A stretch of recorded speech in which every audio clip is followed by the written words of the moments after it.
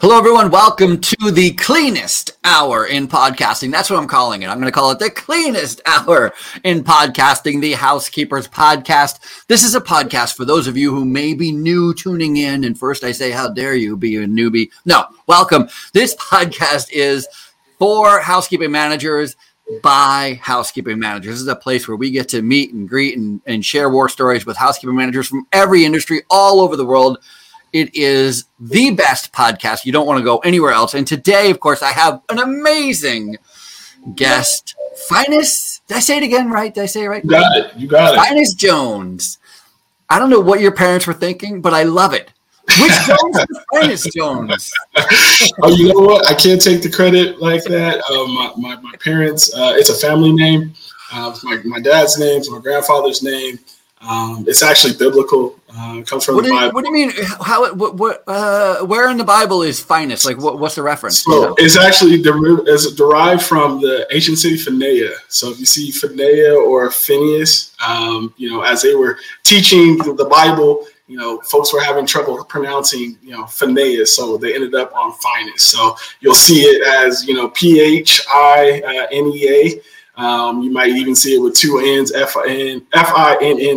So it's a name that's been passed down from previous generations. I like it. I like it a lot. And so I know now that you're working at UC Davis, yes. And I wanted to say that you're the housekeeping extraordinaire, but your actual title is what? You're the custodial director, right? Or director of, I have it here.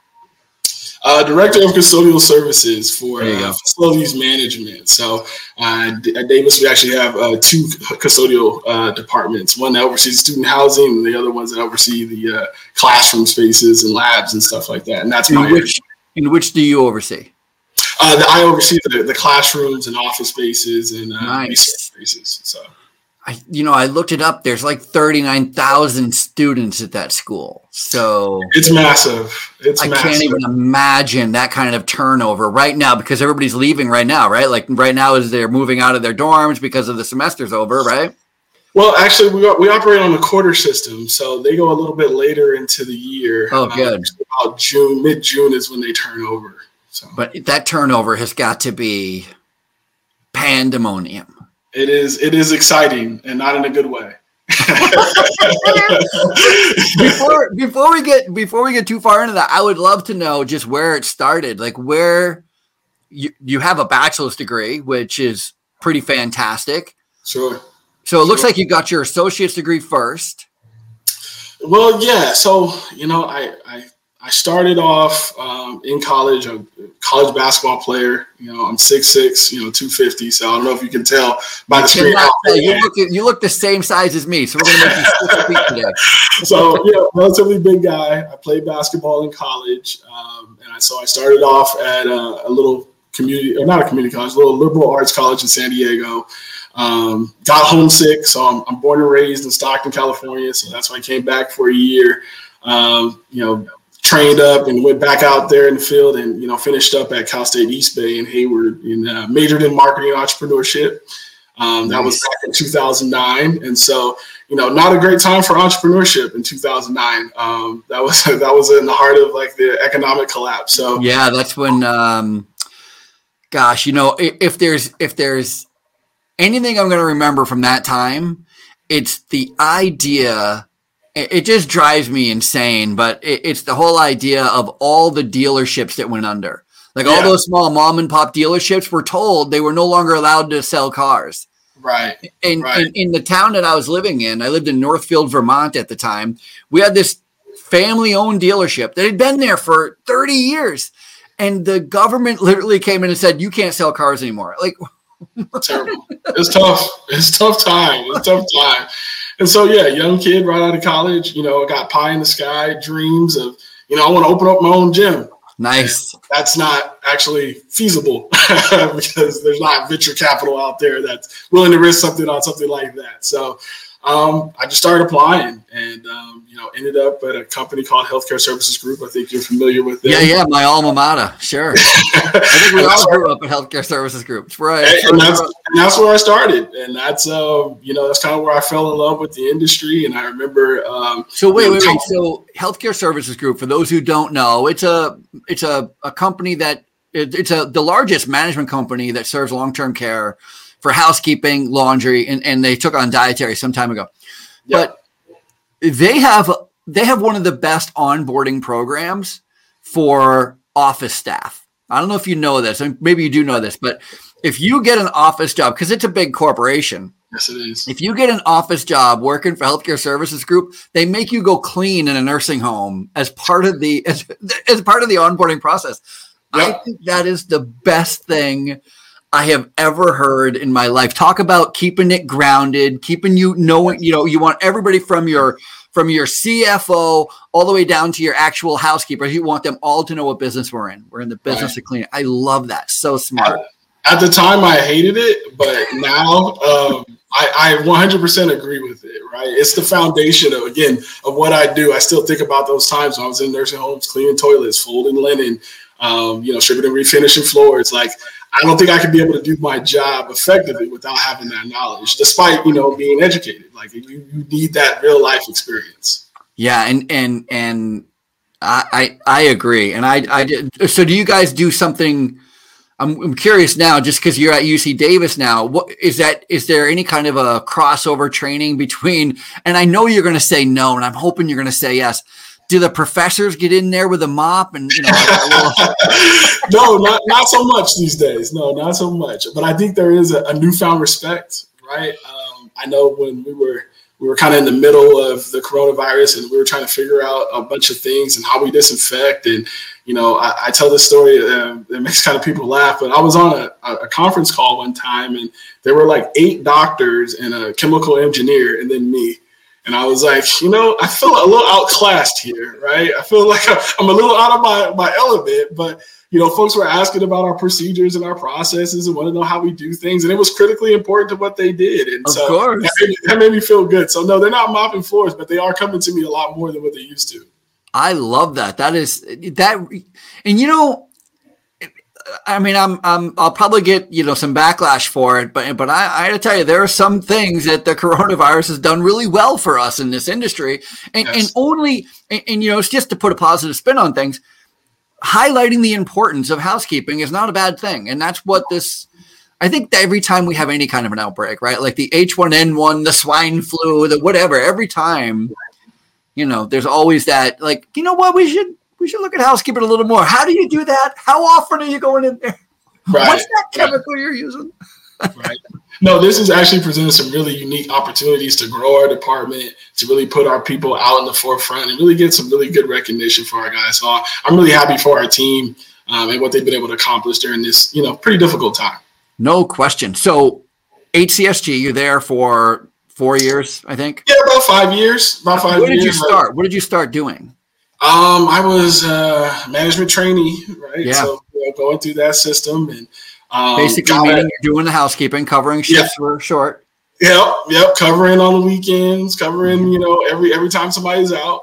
But again, that experience, I wouldn't trade it now. I know. At the time, though. At the time, not the best. Not the best. Like, what am I doing here right now? I can't tell you how many times I've had that same thought, and then how many times training new managers that I've had this conversation where, like, I didn't sign up to be a housekeeper. I signed up to be a manager, and I'd be like, due time, brother, due time. Well, I'm out here on the West Coast, and we had some young guys along with us, so that kind of made it kind of seem a little bit more palatable for me. It's like, all right, this young guy who's educated doing it, I guess I could do it, Yeah. So that made it good, and I still keep in touch with those guys. Those are great guys, and so I stayed there for about 5 years. Moved my way up to about a senior district manager. What was the size building that you were in? You were in a nursing home or in a CCRC? I started off, my first account was about a 100-bed account up in Auburn, California. Shout out to those guys out there. They're still there. I love them. That was my first account. 100 bed, Yeah, not the most diverse place either. So I'm completely out of my element, and everybody's like, "Man, who's this basketball player cleaning the nursery?" Right now. So, you have to learn different skills, different people skills, and how to relate to people. So. No question. I was just reminded that when you talk to a baby is different than how you talk to your mom. You know what I mean? Like it's 1,000%. You change your voice, you change your vernacular, you change your expressions. You either speak up or you speak down. You know what I mean? There's a lot to it. And so recognizing who you're talking to and learning how to approach different people is not bad. It's a good thing. Not at all. Not at all. Not at all. No, you got to know your audience for sure. So you go from long-term care. That's your first hoorah into housekeeping, long-term care. Where do you go next? Then I end up in the public K-12. So, I'm burning the midnight oil at Healthcare Services Group because, they run you, they put you through it all. And so, I'm like, I gotta have something a little change of pace.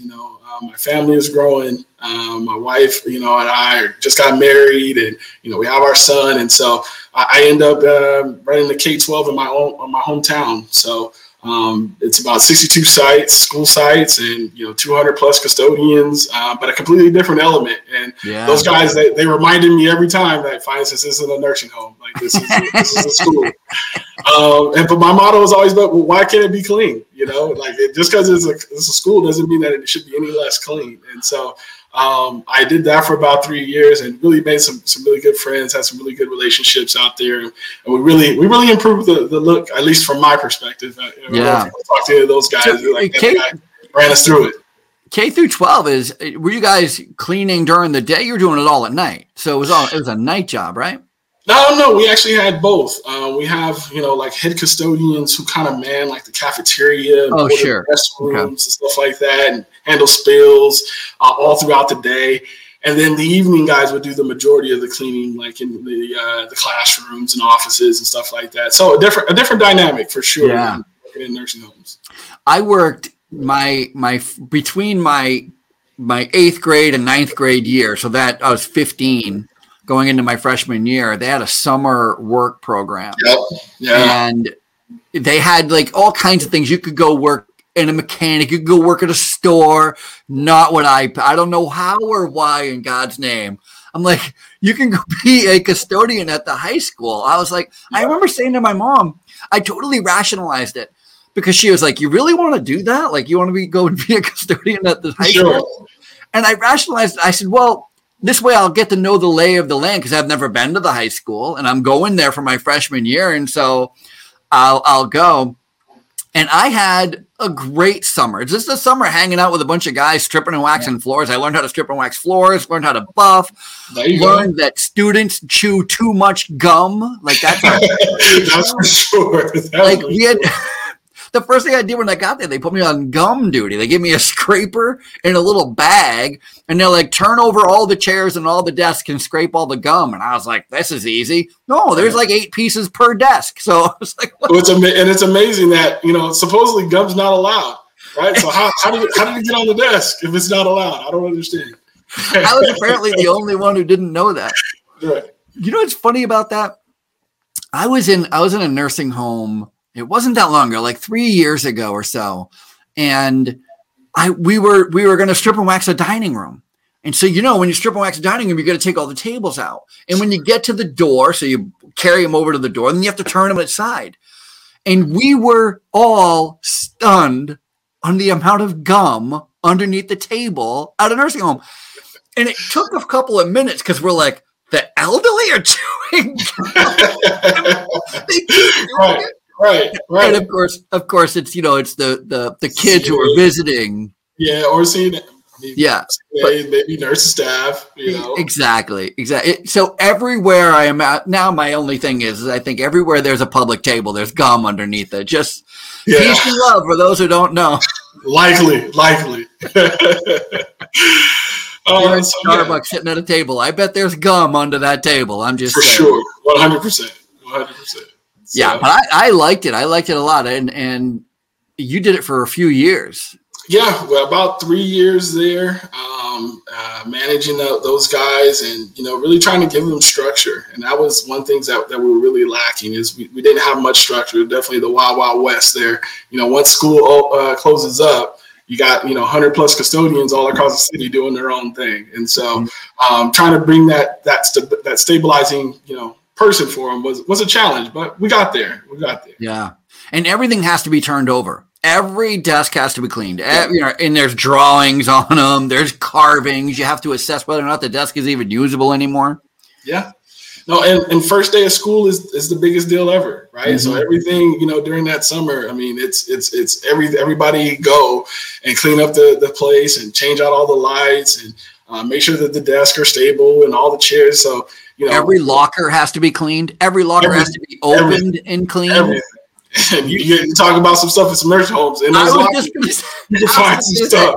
I was just going to say, by the way, at the school I worked in, they had a scrapbook of stuff that they found in lockers. And I mean, I can only imagine. it was eye-opening. I'm like, people take pictures of that? And They leave them in their locker? Right. This kid has one of these. How does he get one of these?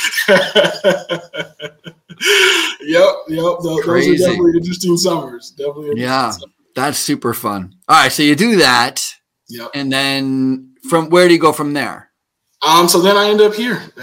So you stayed right in education then. Yep. But higher ed is it's a little different than K-12. I think you're dealing with a different population and different expectation. And so I make the move to UC Davis because, again, I'm just trying to grow the family, and nice. And it seemed like a bigger opportunity. So definitely excited to be here at Davis. That's awesome. It looks, like they do the virtual tour now. So you can go and you can click and you can kind of go through some of their student centers in the engineering department. Like I said, I was stalking you a little bit. I was trying to prepare. I appreciate it. That. I'm preparing for an ad hoc conversation. Anyway, I'm flattered. I'm totally flattered. No, it looks both like, the one thing that's really great about spaces like that is they're wide open, right? Mm-hmm. And wide open spaces are really great. The other thing is that when it gets into the classrooms, like they have a big engineering department over there. Totally. It just makes me, I'm just so super curious, like, and how do you clean the engineering department? Like, what is the policy? Do you guys get in those rooms? I can't imagine they would let you in there to clean. Maybe, I don't know. They let us in, but we do very little, honestly. Yeah, very little. Because of the chemistry that's going on in there, we really can't do anything with like countertops and things like that. We mostly get in, do some sweeping and mopping of the floors, empty the trash, and when available, we might do some high dusting. But even that is kind of touch and go. We don't want to mess up anybody's research, so I don't want to be responsible for anybody's research being destroyed. So very little. In long-term care, we don't touch people's desks. So we'll go into an office and we'll do the same thing. We'll do the high dusting, we'll pull the trash, and we'll do some floor care. But we never touch a desk. I think we've made like this blanket agreement, and it's kind of like, if you want your desk cleaned off, like you want us to wipe down your desk, make sure it's empty. So everything's put in the drawers. That kind of. If there's anything out of the drawers because of HIPAA and all that stuff. Right. There's no touch. We don't care if there's spilled coffee on it. We're not touching. That's unreasonable. I guess we'd get spilled coffee, but And unfortunately, I mean, the custodian is always the first one to kind of be the one to get blamed when something comes up missing. And that's unfortunate too. Yeah, well, it's unfortunate. That's a knee jerk, and at the same time, I've caught a bunch of housekeeper stealing, so I don't know where I sit. There is good reason for it at times. It's not always the case. No question. I'm just saying, I struggle with that sometimes. I struggle with innocent until proven guilty. Wait, it was the housekeeper? No, it is true. There are those folks out there, but I always kind of recoil a little bit, where it's like, ooh, like you think that the custodian needs like your piece of gum out of your desk or something like that. Like, come on, our custodians are better than that. They can get their own gum. I had when I think back over the years, and I've been working in housekeeping for more than 20 years. So I've worked in a ton of it. Like I said, I worked in a school. I started working cleaning condos at a ski resort, and I've worked in hotels and hospitals, and I've done a lot of different environments where I was responsible for cleaning one area or another. And when I just kind of look back at all the theft and the breakage, and sometimes it is crazy to think what people steal. And then on the other side, it's crazy of sometimes, like I had one lady, a laundry worker. She got fired by the administrator of this nursing home because she was short 10 cents. So they have her on video. They see her at the soda machine, and she's trying to get a soda, and she doesn't have enough money. She's counting out her change, putting it in the machine. Right. And there's a maintenance cart behind her just out in the hallway. And so she goes to the maintenance cart. The maintenance cart had like a bunch of pennies and a dime. She took the dime, put it in the machine, got the soda, and they fired her over it. Oh, ouch. Ouch. I said, I don't know if that's stealing. I don't know if that's technically, right. Well, I think you gotta weigh every situation, differently. Like, is this a quality employee? Is the person have a history of doing something like that? And does that raise to the level of somebody losing their job? I would hate to see like a 30-year employee lose their job over 10 cents. Yeah, no, she wasn't. She was a young girl. She was maybe 19, 20 years old, but still, I did not think that anybody anybody would have given her that 10 cents. Like and her taking the 10 cents is, to me, it's like going up for seconds without permission. I mean, the food's there. It's not that big of a deal. So I don't know. And then I've had situations where I've had to be quite the detective. Like I legit had to be. I caught a lady, another laundry aide. Let's not say this all about laundry. Yeah, laundry aide. You're on a slippery slope now. I know. I caught another laundry aide stealing. She stole a lockbox from a resident's room that had the lockbox. They had just gone through and given every resident their own personal lockbox with the key, and just to keep your valuables in. And sure enough, one comes up missing, and we have it on tape where we see the laundry worker going into the room, the laundry worker and the nurse on the unit, the only two people going in the room. The nurse goes in, comes out, and she clearly has nothing. The laundry worker goes in, she comes out with laundry, which is the opposite, clean laundry, which is the opposite of what you're doing. You're normally bringing clean laundry into the resident room. You're not taking clean laundry out of a laundry room. Yeah. So that's my first little wait. Why would you be carrying clean laundry out of the laundry? And then there's another camera outside the laundry room. And so now, and I don't know how I feel about cameras, because there's somebody right now. It's 22 minutes after 4 on the East Coast. I know it's a little earlier where you are. Sure. But there is somebody right now who has been all day watching videotape of something that happened yesterday. They're trying to get, and you just lose your life just watching video. And I've been there, and it just like, I don't know why we have videotape. Anyway, so now I'm fast forwarding through video because I see her go into the laundry with presumably the lockbox. And then I see her leaving, and she leaves with nothing. And so then I'm just like, all right, it's got to be left in the laundry room. Sure. And so I go in the laundry room and I start tearing it apart. And underneath a bunch of dirty clothes, that are just piled high, is that stupid lockbox. I was like, you gunky. Here we go. You took the bait. Unfortunately, you took the bait.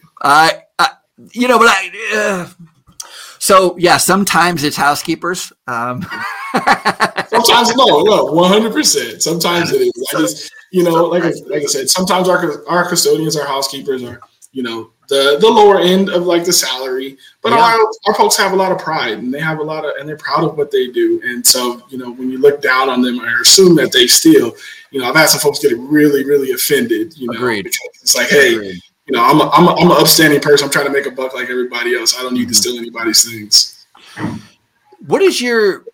Do you have any, just going on this subject, because I'm curious about it, how do you stop stealing? I mean, how do you prevent stealing? You work in schools where presumably we have kids with $1,000 phones and $2,000 computers. And I mean, right. UC Davis is not a cheap school. So I imagine the kids that are there got money just falling out of their pockets as they try to pull their pants up. My image, not yours. there are some well-off students here. We look in the parking lot. We're like, yeah, that person's pretty well off. I don't know if you can prevent it. Yeah, I don't know if you can stop it per se. I think if a person has got their mind made up and they want to steal, they're going to try to find out whatever avenue that they are. I think our biggest thing is more, you know, I want you to value this job. You know, I want you to value being a part of UC Davis and to a way that you wouldn't want to shatter our reputation. You wouldn't want to shatter your reputation as a custodian in our department, and that we've afforded you with enough opportunities that you wouldn't want to steal, right? Or you wouldn't want to let, you know, your fellow custodian down. But at the end of the day, you know, folks are going to do what they want to do. And so, you know, I just hope that we've instilled enough of that into people that, you know, they do the right thing. You tell me if this makes any sense to you, because I love your approach. I think you're absolutely right. I think from a team point of view, you're absolutely right. I think sometimes, though, nobody intends to go steal. Not nobody. I mean, I'm sure there's a lot of people. Right. But, you know, you see somebody, you walk into a resident room and you have no money and you don't have a lunch today and there's a $5 bill tucked in a drawer and you just saw it and you think to yourself, nobody even knows it's here. Nobody sees me. I mean, there's no camera in the resident room. And I think that's what happens more often than not. Like, it's just kind of like an opportunity steal. Yeah. So nobody intended to go in to steal, but then it just kind of presents itself. I hear you.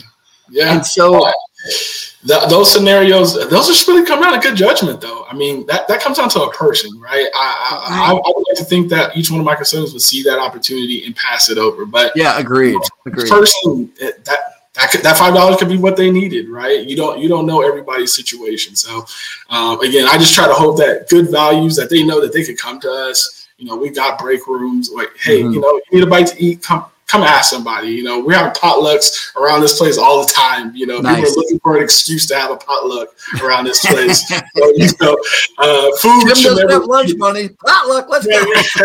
Hey, you know, every Friday around this place, I see a potluck going on, and I'm like, "What's the occasion?" It's like, "It's Friday." So, you know, so I would hope that people would do the right thing. I like that a lot. So I started, you tell me if I'm off base here, because maybe I am, who knows. But I started in my interview process. So I would be hiring a new housekeeper. I just interview them, get them through the paperwork. And I'd say, hey, by the way, I can't imagine that you'd be the type of person who steals at all. But it does happen here. And most of the time when it happens, it's because people just don't think anybody notices. Everybody who steals gets caught. And the reason they get caught is because everybody sees us going in and out of resident rooms. There's cameras everywhere. So please don't do it. And I don't know that it stopped us from stealing, us in the housekeeping department, but I'll tell you that our accusations went way down. Like people stopped accusing us of things missing. Yeah. For me, I was kind of like, you know what? I might have solved the issue, because if I saw something that I wanted and didn't think anybody was around, I might be inclined to take it. If I see something that I want and I have been warned that there's cameras and people watching me all the time, I'm less inclined. I 100% agree. And I think what you're doing is something similar to what we're trying to do, is establish a culture. It's just like, hey, right from the gate, like, this is what we're about and we don't tolerate this. And again, it's not going to prevent somebody who wants to steal, but you know, right? Like, you know, if you steal something in our department, you're letting us all down, right? Yeah. And same thing for you. It's like, hey, this is what you have as that's around you. So, you know, please don't do it, because likely you will be caught. No question. Hey, let's talk a little operation stuff, because I'm super curious. And it's so cool that you run. So you're running all the main, or all the common space, right? You're running the lab space, the conference space, I'm imagining all the front entrances, cafeterias, all that stuff, right? Yeah. When are you doing it similar to a K through 12 where you have a single or a very limited staff on call during the day and then you're doing the bulk of your cleaning at night, or? Yeah. So when I got here, we had very limited staff during the daytime. And so we have 10 million cleanable square feet around the campus. And we only had 20 people during the daytime trying to manage that with 39,000 students roaming the campus. So we were running around like chickens with our heads cut off, throughout the day. And so we've tried to make a concerted point to move some of our staff to the daytime to act more as porters to resolve some of those like spills and issues that happen throughout the day. And they just sit all day. So then when our staff was coming in the evening, they'd have, they'd be running around trying to get everything cleaned up just to have it get back messed up again. And so we've been shifting about probably like 20% of our staff. We're about 60 now folks on our day shift that just do portering, that just kind of keep the place looking good. And then even in the evening, those folks that do like our classrooms, offices, they will do that type of work. And you're 60, you went from 20 to 60? Correct.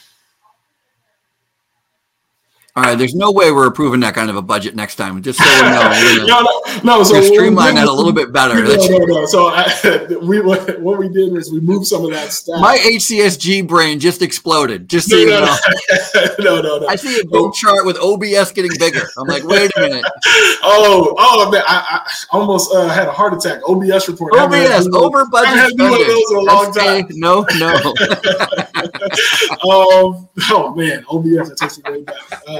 But no, what we did is we took some of that staff from our swing and our overnight shift and shifted some of the responsibilities to the day shift. So, we didn't add any additional staff. Although, a lot of people think that, because they see all these new people here and they're like, oh, custodian must have got a bigger budget. It's like, no, we just took those resources of folks that you never saw working in the evening and moved them to the daytime.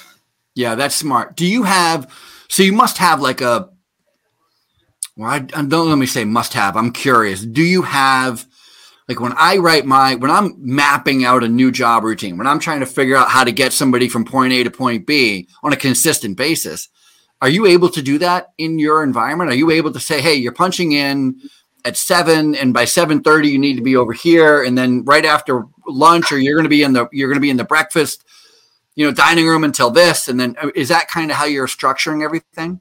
Yeah, the unique thing about our industry is that, despite whatever industry we're working in, it can still be somewhat formulaic. And so, we try to put together work schedules that, it's the same thing pretty much every day. And despite the chaos around us, we're still kind of doing the exact same things every single day. So that's what we've been working to here. Yeah. Oh, that's good. Because I think it from a management point of view, selfishly, I'm going to look at it from a management point of view. I want to be able to know where to, because I can't help. I can't support. I can't tend to if I don't know where you are. Right. So, and me knowing where you are first begins with me having an expectation of where you should be. If I don't have that, I'm completely, especially when you're talking about 10 million square feet of cleaning surfaces. I mean, that's a lot. Hey, let me ask you about floor care. Okay. Yeah, my brain's on fire here. What about floor care? You must have every type of flooring. Yeah, terrazzo, VCT, carpet, concrete. We've got it. We've got it all here. You've got it all. And your favorite to work with? Me, because I was trained on VCT. That's my favorite. Yeah, it is mine too. It's the most repairable. Looks the best. Yeah. Well, I would actually say that the polished concrete, I think, looks the best now. I've grown to like the look of the polished concrete. I just watched a video. I love LinkedIn, by the way. Yeah, it's great. It's awesome. If you work in housekeeping, and I don't care what field, like if you're a housekeeper, a floor tech, or the housekeeping manager, or VP of operations, get yourself a LinkedIn account and do me a solid. Post your cleaning videos. I am addicted. I love them. I just saw this company, and I can't think of what they're called right this second, but they did this whole demonstration about cleaning concrete and putting some finish down on it. It was gorgeous. It's beautiful. It's beautiful. Done right. I mean, it's actually pretty easy to maintain. And really easy to keep up and get it started. The hard part is getting it started, though. Ripping that carpet up, getting all that glue and adhesive off of the floor. Oh my God, that's how you were starting? Our maintenance folks were helping us with some of that, but getting down to that part and then refinishing the floor. I mean, the end result, it makes it worth it. It definitely makes it worth it. I worked in a nursing home that it was granite floors.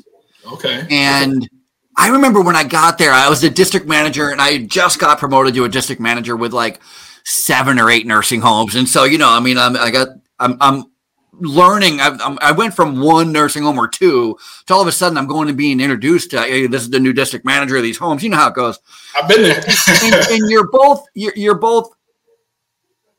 a little bit of intimidated and very excited because you just want to see every part of the home. And you're like, oh, and how did you clean that? And I see a little mess here. And, you're just super critical. And I remember I went in and there's these granite floors and I'm like, I've never worked with granite floors before. Yeah. I had never. And so I'm trying to do research on how to strip them and how to maintain them.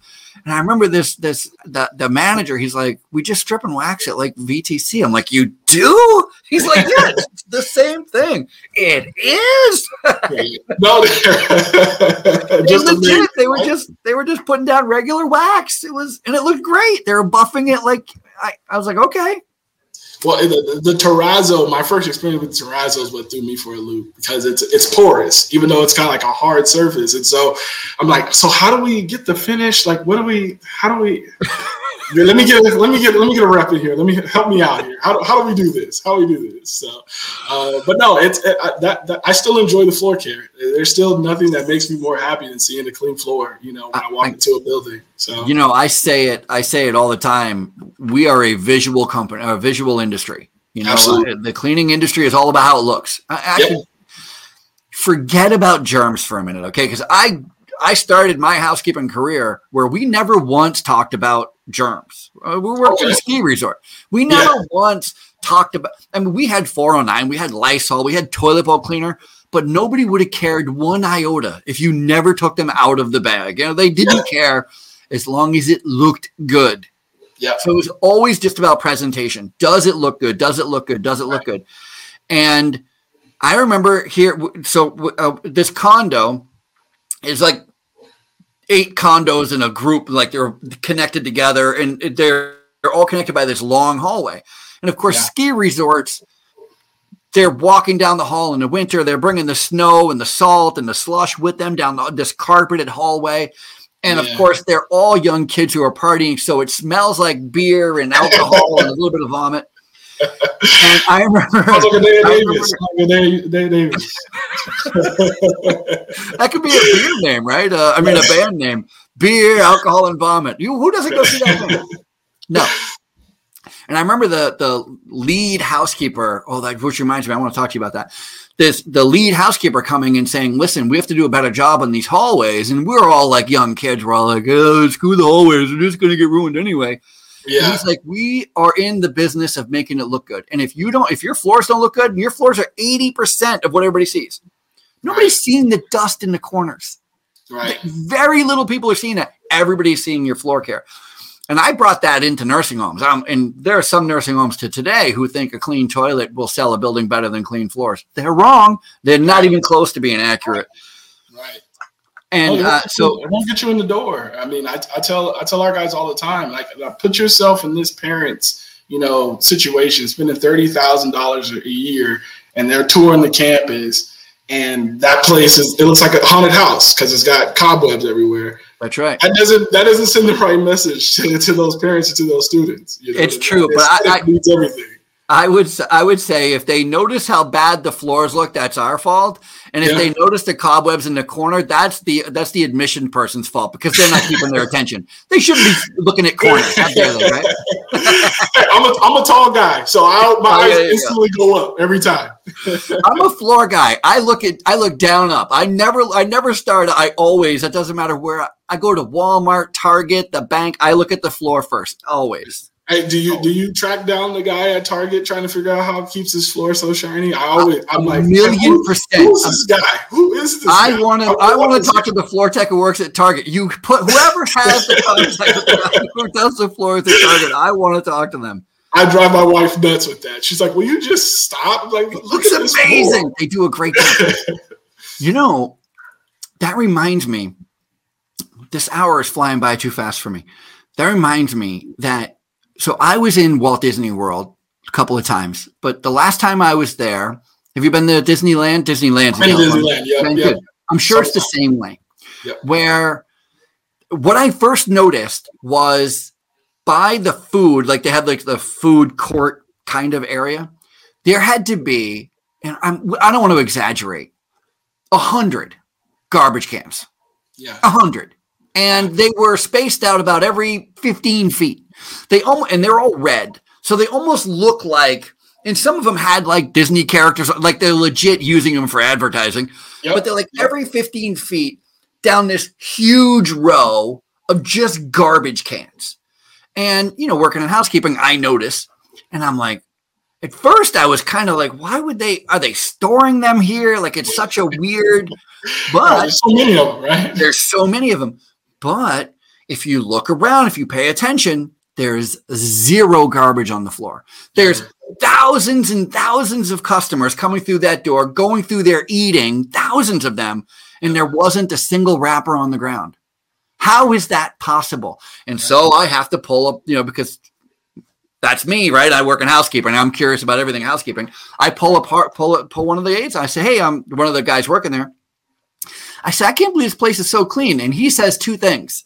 He says, number one, the reason that we have so many garbage cans out is because we found if we put garbage cans in a convenient location, customers will pick up after themselves. Yeah. They will use them. If we don't, they don't have a place to put their garbage, they're only going to take a few steps with it in their hand before they're going to go like, I don't know what to do with it. I'm not going to hold it. Yep. So you take away that question for them. So, we could do another podcast just on that concept, I think. Yes. Garbage cans. And then the second thing is, he said that all of us, what did he call himself? Call him like a cast member. He said all the cast members are first and foremost told that we're all the janitorial staff. And so we have to pick up if we're not allowed to walk by trash. And I was like, oh, I love Walt Disney World. You love it even more now. I love it even more. So you post on LinkedIn, and if anybody doesn't follow you, they really should. Finis Jones on LinkedIn. Thank you. You posted that you got a lot of engagement on it too. Let me see here. It's called What We Accomplished in 2020. And you just come up with a list of things because, truth be told, it's super easy, as you know, to look back at 2020 with a negative concept, right? You're just kind of like, oh, hey, what a tough year. And woe is me this and woe is me that. Right. In true leadership fashion, you're like, nope. I'm going to highlight everything that we did well, all of our wins in 2020. Yes. So mad respect for that. So2 But there's a couple of things on here that I'm super curious about. Wrote for recruitment. You said you converted 2 senior custodians. Wait a minute. Hold on. Okay. You converted 20 custodians to senior custodians. And Correct. Then you converted 2 senior custodians to lead custodians. Yep. Wait. So tell me how that works. What's a custodian versus a senior custodian versus a lead custodian? Sure. So a custodian in our department is essentially somebody who does all the cleaning but doesn't operate equipment. And so that's kind of the distinction that they've made here at Davis is that, anybody who operates the floor care, the carpet machines, any of that more technical side, they get paid at a different rate. And so there's a training program that we put our folks through that will allow them to qualify to be converted to like a senior custodian. And then from a senior custodian to a lead, you actually have to apply an interview for it. But we created this program or this career path for our custodians so that they can start to view themselves not just in a job every single day, but we want them to have a career with UC Davis. And so we go from a custodian to a senior to a lead, and then the lead custodian actually prepares them to become a supervisor. So we actually give them opportunities to, I steal the healthcare model, putting them in opportunities to be in supervision, because our guys are very hands-on. We can sit them in front of a book or in front of a screen and have them read over all the leadership and give them all my great quotes every single day. But that ain't gonna have good leadership, right? They got to kind of see it in action and be in different scenarios. So we promoted a few guys to lead custodian, and actually that's been a great program for us. I think about half of our 12 since I've been here, we've got about 6 people who are former lead custodians who are now supervisors for us, and it's been a great program for us. That is amazing. I love that you guys at UC Davis are dedicated on, you have that low barrier entry point, which generally that's where I live, right? It's the low barrier. I'm working with people with their first time jobs, right? I mean, they haven't worked before, or, they, at the very least, they come unskilled for the most part into a housekeeping field. And then you have the ability to keep going. So you start there. We're going to teach you all the things you need to know on this level. We have opportunities for the next level. Once you get that, you can go to this next level and just keep going on and on. You know how many people I've met over the years who are the CEO of the bank, and their first job in high school was cleaning the bank they're the CEO at. I mean, if that doesn't, make you believe in God, I don't know what does. Well, I'm always a firm believer you got to find out what motivates people, right? And so, in our industry, there are people who just want to be a custodian, and that's all they want to do for the next 30 years. And I love them. I love them. I want you to be as happy as possible. Let me know what you need. I love them. There's some people that come in and they're like, I want more for myself. I want to be. I love them too. You know what I mean? And we need those guys too. And so we just try to give everybody a little bit of something, right? Give them what they're looking for so that they perform at a high level for Davis. I love that. I just heard of a nursing home. I can't think of what nursing home it is, but they started a lead. I think they called it like a lead CNA or something. So a CNA is a certified nursing assistant. Yep. In nursing homes, in hospitals too. And generally speaking, the way that nursing happens is the lowest entry level to nursing is a CNA. So you get it's like a couple-week course, you get your certified nursing assistant, and then you can go to school for 2 years and you can become an LPN, right? Or a licensed practicing nurse. And then you can go to school for a couple more years, you become an RN. But that's kind of like the educational route of a nurse. And they added a third or fourth option in there in between the CNA and the LPN, where they were just offering promotional opportunities for people who had some. So now they're kind of like a lead CNA and promoting people kind of like you're doing it based on skill, but also based on experience and dedication. And I just think it's so smart. Anytime you can, quite frankly, a lot of times what we're looking for is an excuse as an employer, as a manager. We're looking for an excuse to give you a little more, to bump you up a little more. But it's a give and take. You got to give a little more so I can get a little more, that kind of thing. And so if you have that gap too far, CNA to LPN, that's a huge gap. That's a 2-year schooling commitment while you're working 40, 50 hours.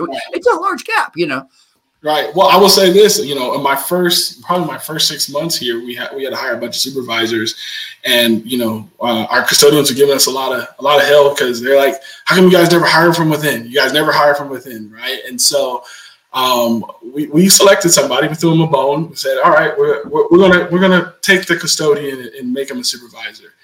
And that guy, he was just in over his head. I mean, he was floating upstream every single day. And what that illustrated is that we've got to have something in place to develop our folks, so that they're ready to go to the next step. There's a lot of them that want to, right? But you got to be ready to. Like, we want to have people have success. And so, working with our HR team and, labor relations, working with upper management, they've been very supportive of getting this role into our department. And, again, it's been huge because, having somebody just because sometimes you're the best custodian doesn't necessarily make you the best manager, right? Or best supervisor, right? 7 out of 10, brother. 7 out of 10 brand new managers fail in the first 90 days. 7 out of 10. And I hear that a lot. I've heard it my entire career. Just because she was a good housekeeper doesn't mean she's going to make a good manager. And I always say the same thing. What should I do? I mean, I have no choice. I look for my best workers. Could you imagine promoting the worst person? Right. We're not going to do that. He'd be really great, that guy. He's not here today because he called out again, but he'd be so great if you put him in charge. No way. No, right. You'd lose all your credibility in a heartbeat, So we have no choice, which is the best thing, because that's the reward for working hard. That's the reward, right? I mean, you're getting recognized. I think it's super great. But you're right. It's not the same muscle. It's not. You know what I liken it to? I liken it to going from 8th grade to 9th grade. In 8th grade, I knew everybody. I knew everything. I knew where everything was. I knew all the teachers. They knew me. That was kind of more of a curse than a blessing. I mean, I remember when the 6th graders came in, they would get a little tour, and they would get a tour by the 8th graders. And I remember being part of the 8th grade tour group. Why? Because I knew everything, because I'd been there so long, because I had already been around. I went to 9th grade, brother, and the only person I knew was the custodian, and he didn't start till 3. So all day I was without him. I got another analogy for you then. I was completely lost. I didn't know where anything was. I didn't know where I was supposed to be going. In 8th grade, I was mastering math. In 9th grade, I was back at ABC. I couldn't, what? Right. No, you're out of your element, right? You're in somebody else's world. So I got another analogy that I use with our group a lot of time. And I say, a custodian is like riding a bike, right? When you're riding that bike and you're on your path, you know exactly where you're going. You're in control. You can make turns, quick decisions. You're coming supervisor. You're kind of like, driving a minivan, right? You got 7 people that you're bringing along with you. And if you turn wrong, you're going to slam somebody's head into the window. You're going to stop too hard. You're going to have people, going all over the place, right? And then I tell them, for me, this is I'm like running a cruise ship here, right? Cruise ships don't turn on a dime, right? I got to plan it out. I got to get everybody on the same page and say, hey, we're all going this direction, right? Same like riding a bike. And so, and I think our guys are starting to caught on to that. I'm not on my bike anymore. I got some people with me. I say anytime there's an analogy where somebody's head can smash into a window. Get some. Gotta make it memorable, right? You gotta make it memorable. All right. So the other thing I wanted to talk about with this form, because you go through recruitment, reorganization, your operations, all this stuff. I mean, there's got to be 25, 30 points that you made, that you highlighted, that you guys benefited from or were able to do in 2020, which is amazing. But you have one on here in operations. You said 2 things. One, you said you improved customer satisfaction scores, which I'm super curious about. So let's just start there for a second. What are they? What kind of a survey is it? Is it just the students getting the survey, or how is it? How are you rated? How are you judged there? Yeah, so back in 2018, the university started participating in a customer, I guess it's more of a building occupant type survey across the campus. It goes out to about 20,000 some odd people that work on the campus, and so it's really staff based. It's really based on it's not student based. Not necessarily student based. This is more staff based, and so I do think some student employees may participate in this, but for the most part, it's mostly staff based. So you really kind of judged on professors and faculty and all that stuff. And so back in 2018, we started out, what was called marginal, right? And I remember talking to my boss about this and just saying, we're in a space here where, everybody's kind of content, right? I see things because I'm the professional. I see, things that can be done and be improved, but I could not do anything and everybody would be okay with it because everybody's just kind of around here. I just kind of accepted that it's going to be marginal. I can make it better, but I got to break it, right? I gotta kind of, take everybody out of their comfort zone to like make it better. And, God bless my boss. He was supportive. He was like, no, we're UC Davis. We want to be the best. So do what you got to do. And so a big part of breaking it was moving some of those people to day shift and putting people on day shift, because what we weren't getting was that human interaction. Right. People thought of custodial services just like this thing that happens at night. I never see them. Right. They just kind of do their thing. And what we've seen since we put more people on day shift is that human interaction, when they have to, have a toilet plunge or they need, more toilet paper, instead of having to pick up a phone, talk to somebody, then wait 15 minutes for us to deploy somebody over there, they can just find that custodian in their building and say, hey, man, can you go take care of such and such for us real quick? That would be great. And now there's a relationship there. So when they're responding to the survey, they're not talking about custodial services. They're talking about Finis, who works in my building every single day. Right. And so it's been a neat little Jedi mind trick that we've done with people, and just having the same amount of people, but just making them more present on campus and developing those relationships. That is so interesting. It's so great. We learned that in hospitals. So in hospitals, we get judged on what they call HCAP scores. Yep. And we were never getting any credit, housekeeping. We were never getting any credit from patients, because patients rarely saw us. Yeah. Right. And so we struggled with even figuring out how to let them know we were there, because, we would clean their patient room during the day, but they're off getting surgery, or they're getting x-rays, or they're getting rehab. The length of stay in a hospital is so small. At the time I was there, the average length of stay was 3 days. I think it's even less than that now. I mean, they're so quick getting them into a rehab center if they're going to be home or rehab. Those are your two choices. You're not staying here, Right. So I think it's even more of a challenge for housekeepers to get credit. And eventually we tried all this stuff, but eventually, what worked? We added our name to the whiteboard. So every resident or every patient room had a whiteboard, and it would have, like save your urine, like whatever the instructions are from the doctor's name, maybe the nurse's name.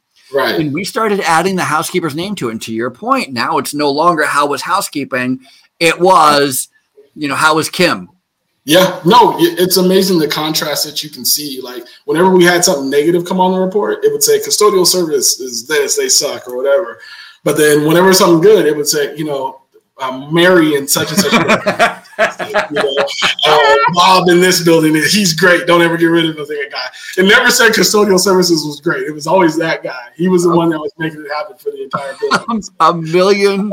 So it's so stark. It is so stark. If I could show it to you, you would be like, it's night and day. You know what? There's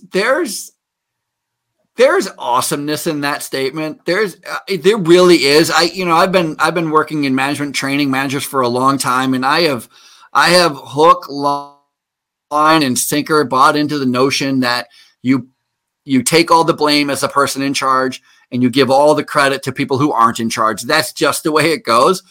But with peace and love, I'm going to tell you, sometimes it just drives me crazy how I had housekeeping managers this past year do unbelievable cancel vacation, not take days off, clean the COVID unit because their staff were scared, so they did it themselves. Right. And then, there's an award for, 30 days without calling out, and we're throwing a pizza party for the staff who didn't call out for 30 days. Yeah. And the manager who has never called out, who's been working 7 days a week for 3 months, who's cleaning COVID areas because nobody else would do it, has canceled his vacation, hasn't seen his kid in 8 years. You know what I mean? Like, if he even thinks of going, hey, can I get a slice of that pizza? They're like, what did you do to deserve it? Yeah. Our management team has been amazing.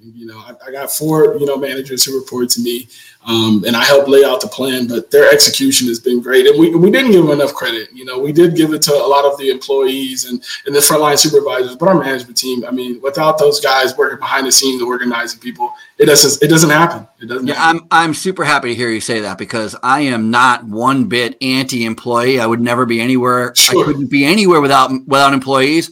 But I have mad love and respect for managers. People who say, I'll put me in charge, I'll be responsible, I'll take the lead. Yep. Come on. There's you need them. Especially in our field. Come on. Yeah, you're saying being in charge. You're saying you're willing to be in charge of crap. You're willing to be in charge of the messiest, dirtiest, the raunchiest. God, I love you for that. 100%. 100%. Mad respect. I appreciate people who show up on time for 30 days. It's not.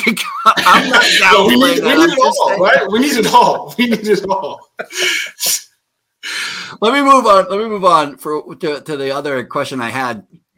And so, and by the way, about that customer satisfaction, when I first saw it, I thought must be the customers, and I was thinking customers as students. Yeah. And I was like, what the hell would they say? I couldn't even imagine a student filling out the survey. They'd be like, I ain't fine. You're lucky I took the math test, You get a free T-shirt if you take the survey. Yeah. But the idea that you're treating the customer is actually the teachers, the professors, the office staff, that makes it so much more sense. And it's so much better because they're the professionals. Yes. I wouldn't go out and ask my kids how they thought we were doing with keeping the house clean. Because they would say, like, well, it could be. You want to get it out of their head. Like, I'm going to give you a mop. Right. No, I think we've tried to identify our customers as the people that we see every day, the people that we interact with every day. The students obviously very important to what we do, but the students they're going to come and go. Every 4 years we're getting new students. Those professors, they're tenured. They're going to be here the whole time. The deans, they're here, right? And so if we're not keeping those guys happy, no question.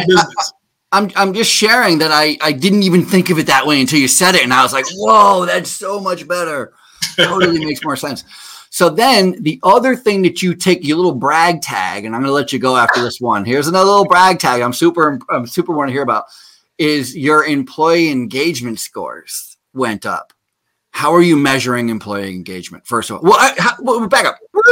How do you even define employee engagement? How do you guys define it? I don't know if we necessarily define it, but Davis, we love to do surveys here at Davis. We want everybody's feedback. All right. So if I keep saying yes, will you stop making me fill out these surveys? Right. Please. No, there's a survey. It's called the Glint survey. I don't know if you've ever heard of it, but it's a survey that just asks a bunch of questions. It's probably like any other surveys out there, and it's been the metric that we've been using here for the past couple of years. And really, what it just asks people is, how well do you feel like you're being heard, right? How well do you feel like your feedback being taken serious, And our survey went up significantly. Actually, the campus-wide survey was about 78% as far as like favorability. So they measured on favorability, and ours was 90. Nice. So that was like one of the tops in the entire campus. And really what it comes down to is that, I try my best to listen to everybody's feedback, good or bad, and genuinely look for, okay, is there something in there that I can do differently, right? Like they came in here yelling and screaming, and sometimes people get focused on the yelling and screaming, but I'm like, well, what made them come in here and yell and scream at me, right? Like, what is the thing that's driving them? And I would like to say that we've solved a lot of people's issues. Like one of the big issues was, folks wanting to, move up within the organization. We've done a lot of that, over the past, 4 or 5 years since I've been here. A lot of it was staffing. We've addressed some of our staffing issues as well. So it's really it's a measure of how well is management and supervisors listening. It's so. I'm no longer surprised. You're like, if you were looking for work, I'd hire you. I don't know what kind of a compliment that is, but there you go. Listen, I love your content, man. I will work for you. Nice. So I would always, anytime I see the word engage, I would cross it out and write the word listen. Yeah. Right. So how do you feel? Are you feeling listened to? That's how I would define engagement Absolutely. too. And so we're right on the same page. And then you ever, and you're going to say, I hope you don't say no. You're going to break my heart if you say no. Have you ever heard of a guy named Jocko Willink? I have not. I'm sorry. All right, here we go. Sorry. We have some work to do, Jocko. So there's this guy called named Jocko Willink, retired Navy SEAL. He owns a company called Echelon Front, and he does management consulting. And he does a podcast called Jocko Podcast, which you're just fair warning. Once you start listening, you're going to be addicted. And it's not a bad thing. Okay. But he says something very similar to what you just said. He said, the question is, how do you stop somebody who's always complaining, always nagging, always negative? And he says, listen to them. Like, it sounds so ridiculous when you put it out in the ether. What do you mean, listen to them? He's like, I would legit go right up with a pad and paper. And I'd be like, talk to me. What? He goes, because I guarantee whatever they're complaining about, others have the same complaint. They're just being the mouthpiece, number one. Number two, the validity of their complaint is usually based on their misunderstanding and probably yours as well. So you take the time to listen and write it down and then get back to them. Right. You will increase your engagement scores just like you just said. That's why I was like, you must have listened to. How else could you have learned that if you didn't listen to Jocko? Getting my head beat in too many times is how I've learned it. But one thing I found, and this is probably because my faith is that there is people mean well, right? I don't think that people come in intentionally like, I want to yell at Finis today, or I want to make his job, harder. They're coming in because they're passionate about it. Like, somebody comes and talks to me, tracks me down to my office, and they're upset. There's something has happened. Like, there have been many, many things that have happened to lead them to that point. And I just want to hear them out. And I think so many times as managers or leaderships, we put the onus on the employee or the subordinate to come in professional, right? But I'm not the one out there sweeping and mopping the floors every day. I'm not the one breaking my back, taking out the trash every day. So if somebody's frustrated, like, who am I to tell you, like, hey, go back out there and come in a professional way? Just come in, bring it to me. I'm a big boy. I've been doing this a long time. Give me your honest feedback. And then let me sift through all the emotion and say, okay, you just want the day shift to do their part on day shift. I got that. I can fix that for you. Not a problem. Right. Finis, let me jump on board there. I want the day shift to do with this. But it's usually pretty simple. It's usually just like, but we get caught up in the emotion, Yeah, no question. And that's something that we got to work on. Well, this has been really fun. And I really appreciate that you said yes when I asked if you would come on the show and talk about UC Davis. And are you guys hiring? You must be hiring. We are hiring like crazy. It's been a blessing. We're really growing right now. So if you know people on your list that you hired 40 part-time custodians last year. Yeah, and counting. We probably hired another 30 or 40 this year. So we recently took over athletics. So now we're managing all the athletics and performance events. And so we need part-time staff to be able to manage that stuff. So yeah, if you know anybody, send them our way. Anybody listening, you're interested in going to work, you can look close near the campus of UC Davis. Come on down. Look up Finis Jones. Okay, say, hey, listen, I saw Finis Jones on the Housekeepers podcast, and I want to work for him. So whatever I got to do. You take volunteers too, right? I'll work for We prefer volunteers. Save our budget. No, this has been really great. I really appreciate you taking the time, and everybody should follow you, and you should post more cleaning stuff because I want to see more stuff. I thank you, and I'm a big fan, and I need to like more and share more of your stuff. I mean, I really am a huge fan of what you do. I really think you do a great job. I appreciate that. I have a friend who just was talking about what does a like mean or what a share means. And he says that when he goes through his Facebook page, and he's talking about his personal Facebook page, but it doesn't matter. He goes, when I go through my personal Facebook page and all my friends and high school friends and family are posting whatever, he goes, it doesn't even matter what it is. A birthday card they got, a meme they found, a saying they thought was fun. He goes, I simply put a like. I just like. He goes, you might think I'm a maniac, but all I did was give every one of my friends and family a little notification that, hey, I saw them today. Hey, that's nice seeing you today. Yeah. And I thought once he said that, I'm like, I'm going to be the like king. I mean, I am. I every time I see somebody I know did something, I'm always like. I'm here. I'm seeing you. I think it's so important. I gotta give up more likes. I gotta give up more likes on LinkedIn. I agree. I think we got to do a better job of acknowledging each other, especially us out in the cleaning industry. Cleaning 1,000,000%. You know why? Because nobody else is going to acknowledge us. I'm taking it into my own hands. Lift each other up. We got to lift each other up. That's right. All right. That's it. Housekeepers Podcast. Thank you guys so much for listening and tuning in. And thank you, Finis, really for coming on. It's been really, really great.